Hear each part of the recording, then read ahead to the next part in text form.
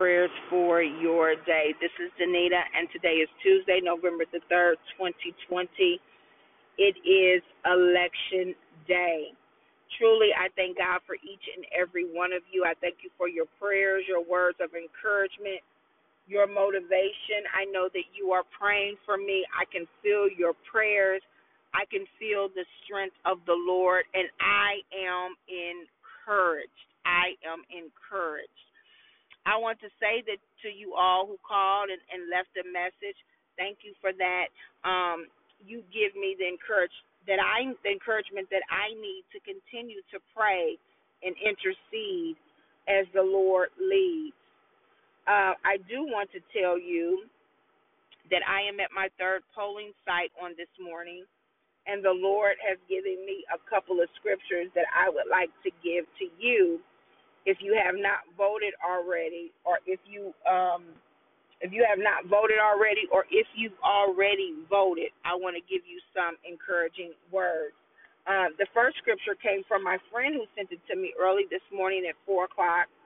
I've been out and about since 5, and then I'm going to read to you a scripture that the Lord gave me a few minutes ago as I'm sitting in my car, kind of getting my hands back warmed up. The first scripture is Joshua chapter 1, verse 6 and 7. It says, "Be strong and courageous, because you will lead these people to inherit the land I swore to their fathers to give them. Be strong and very courageous. Be careful to obey all the law my servant Moses gave you. Do not turn from it to the right or to the left, that you may be successful wherever you go."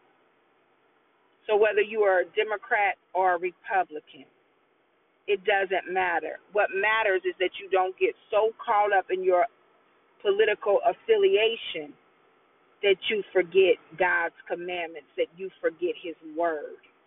The other scripture he gave me is out of Isaiah chapter 14, and this is going to bless you. I believe the Lord gave me this passage because I had a woman who wanted to argue with me this morning and tell me that because I was talking to people in line and passing out literature that that I was breaking the law. Now, mind you, anyone can campaign or pass out literature up to 100 feet to the door. So I definitely was within 100 feet of the door. However, she wanted to make a fuss about it. And I just simply told her, call who you have to call, and kept on moving. Because I understand that when God has a plan for your life, people will try to distract you. People will try to discourage you.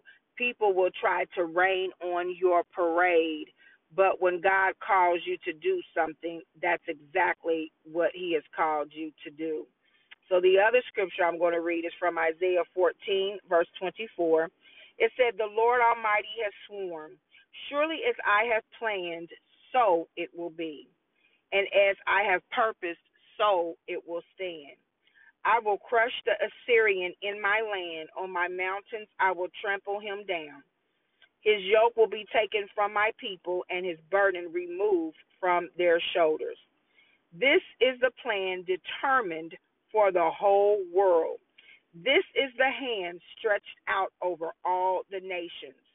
For the Lord Almighty has purposed, and who can thwart him? His hand is stretched out, and who can turn it back?" What God has purposed in your life, no one can change it. When his hand is stretched out, no one can turn it back. Let us pray. Father God, in the name of Jesus, we thank you for today, oh God. We magnify you. We give you glory, honor, and praise that is due your name and your name alone. For you are a great God. You are a worthy God. And, oh God, how we magnify your name and we exalt your name together.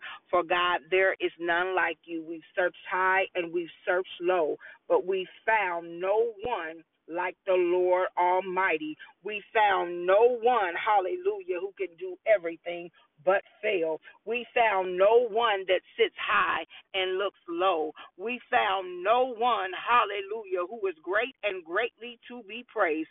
We found no one who is worthy in the name of Jesus. We found no one, hallelujah, who is the Holy One of Israel. And God, we thank you on this morning. We thank you on this morning, oh God, that we can be bold and courageous.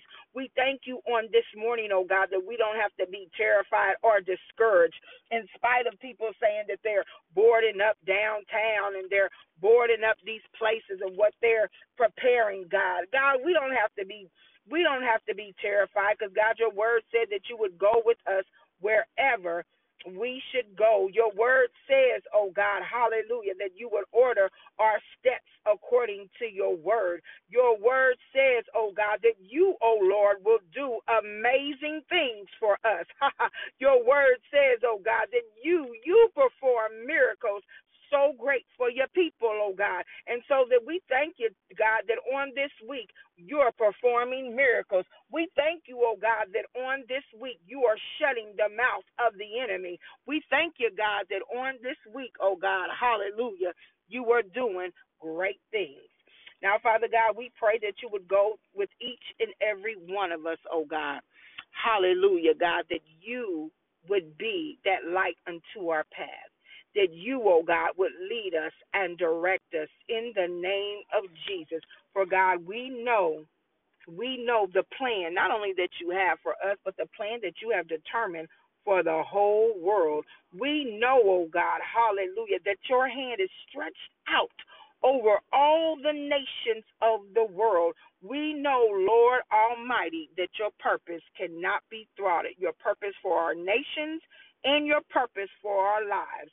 And God, we know that when your hand is on us, hallelujah, we know, oh God, that as you establish our hands, we know, oh God, hallelujah, that as we work while it is day, in the name of Jesus, that no one can turn your hand away from us. We know, oh God, because of your word, that you leave the 99 to chase after us. We know, oh God, that the king's heart, even those that go in planning to vote one way, oh God, we know that the king's heart is like channels of water, and you will turn it whichever way you choose, oh God. At the polling stations, as people get ready to vote, you turn the hearts of man. And we thank you for that, oh God. And we declare that your will be done. Hallelujah. In the earth as it is in heaven on today. In Jesus' name, amen.